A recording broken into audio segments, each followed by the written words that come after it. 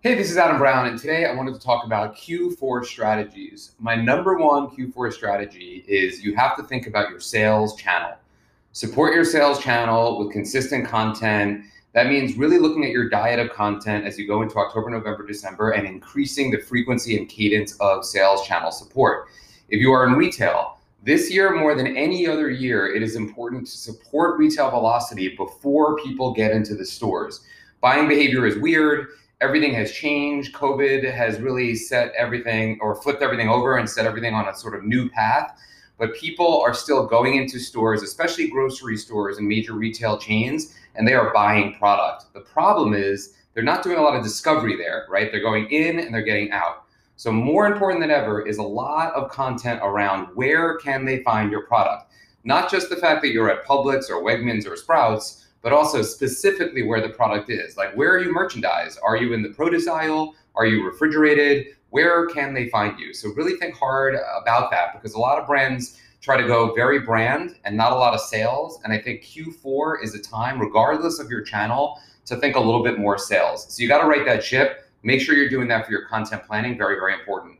E-commerce. It's obviously e-commerce season, right? Everyone's thinking about direct to consumer. It's a weird year though. Facebook and Instagram ads are going to be very expensive. You have Q4 planning, a lot of people at home, and you have an election year. So you got to think about alternative platforms. Snap, TikTok, YouTube all present value. I love the idea of podcasts. People are listening to podcasts a lot right now. Great awareness play for your product, and then maybe getting some sort of affiliate deal or just relationship where there's a special offer. You listen to Tim Ferriss, use Ferriss 25 at checkout to get 25% off. Things like that to drive e-commerce.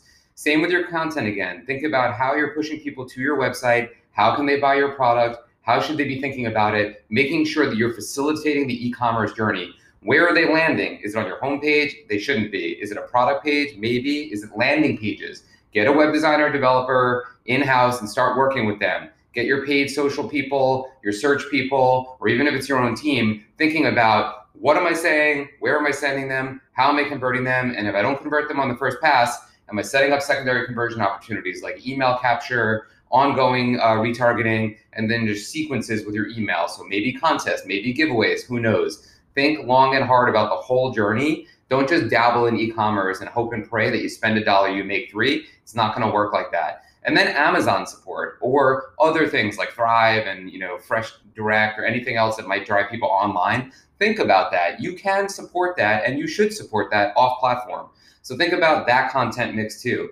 If you're a multi-channel brand, as a lot of brands I work with are, you have to be thinking about how you get all three of those into your diet now. So it takes real planning. Like if you decide I need to eat like 10,000 vegetables in a month, you have to think long and hard about like, how are you getting all those vegetables into your diet, because you're not used to that. Same is true with your content. Same is true with your strategy. This is the quarter to think really, really hard and be very, very efficient and smart with your content mix and your overall strategy around channel support.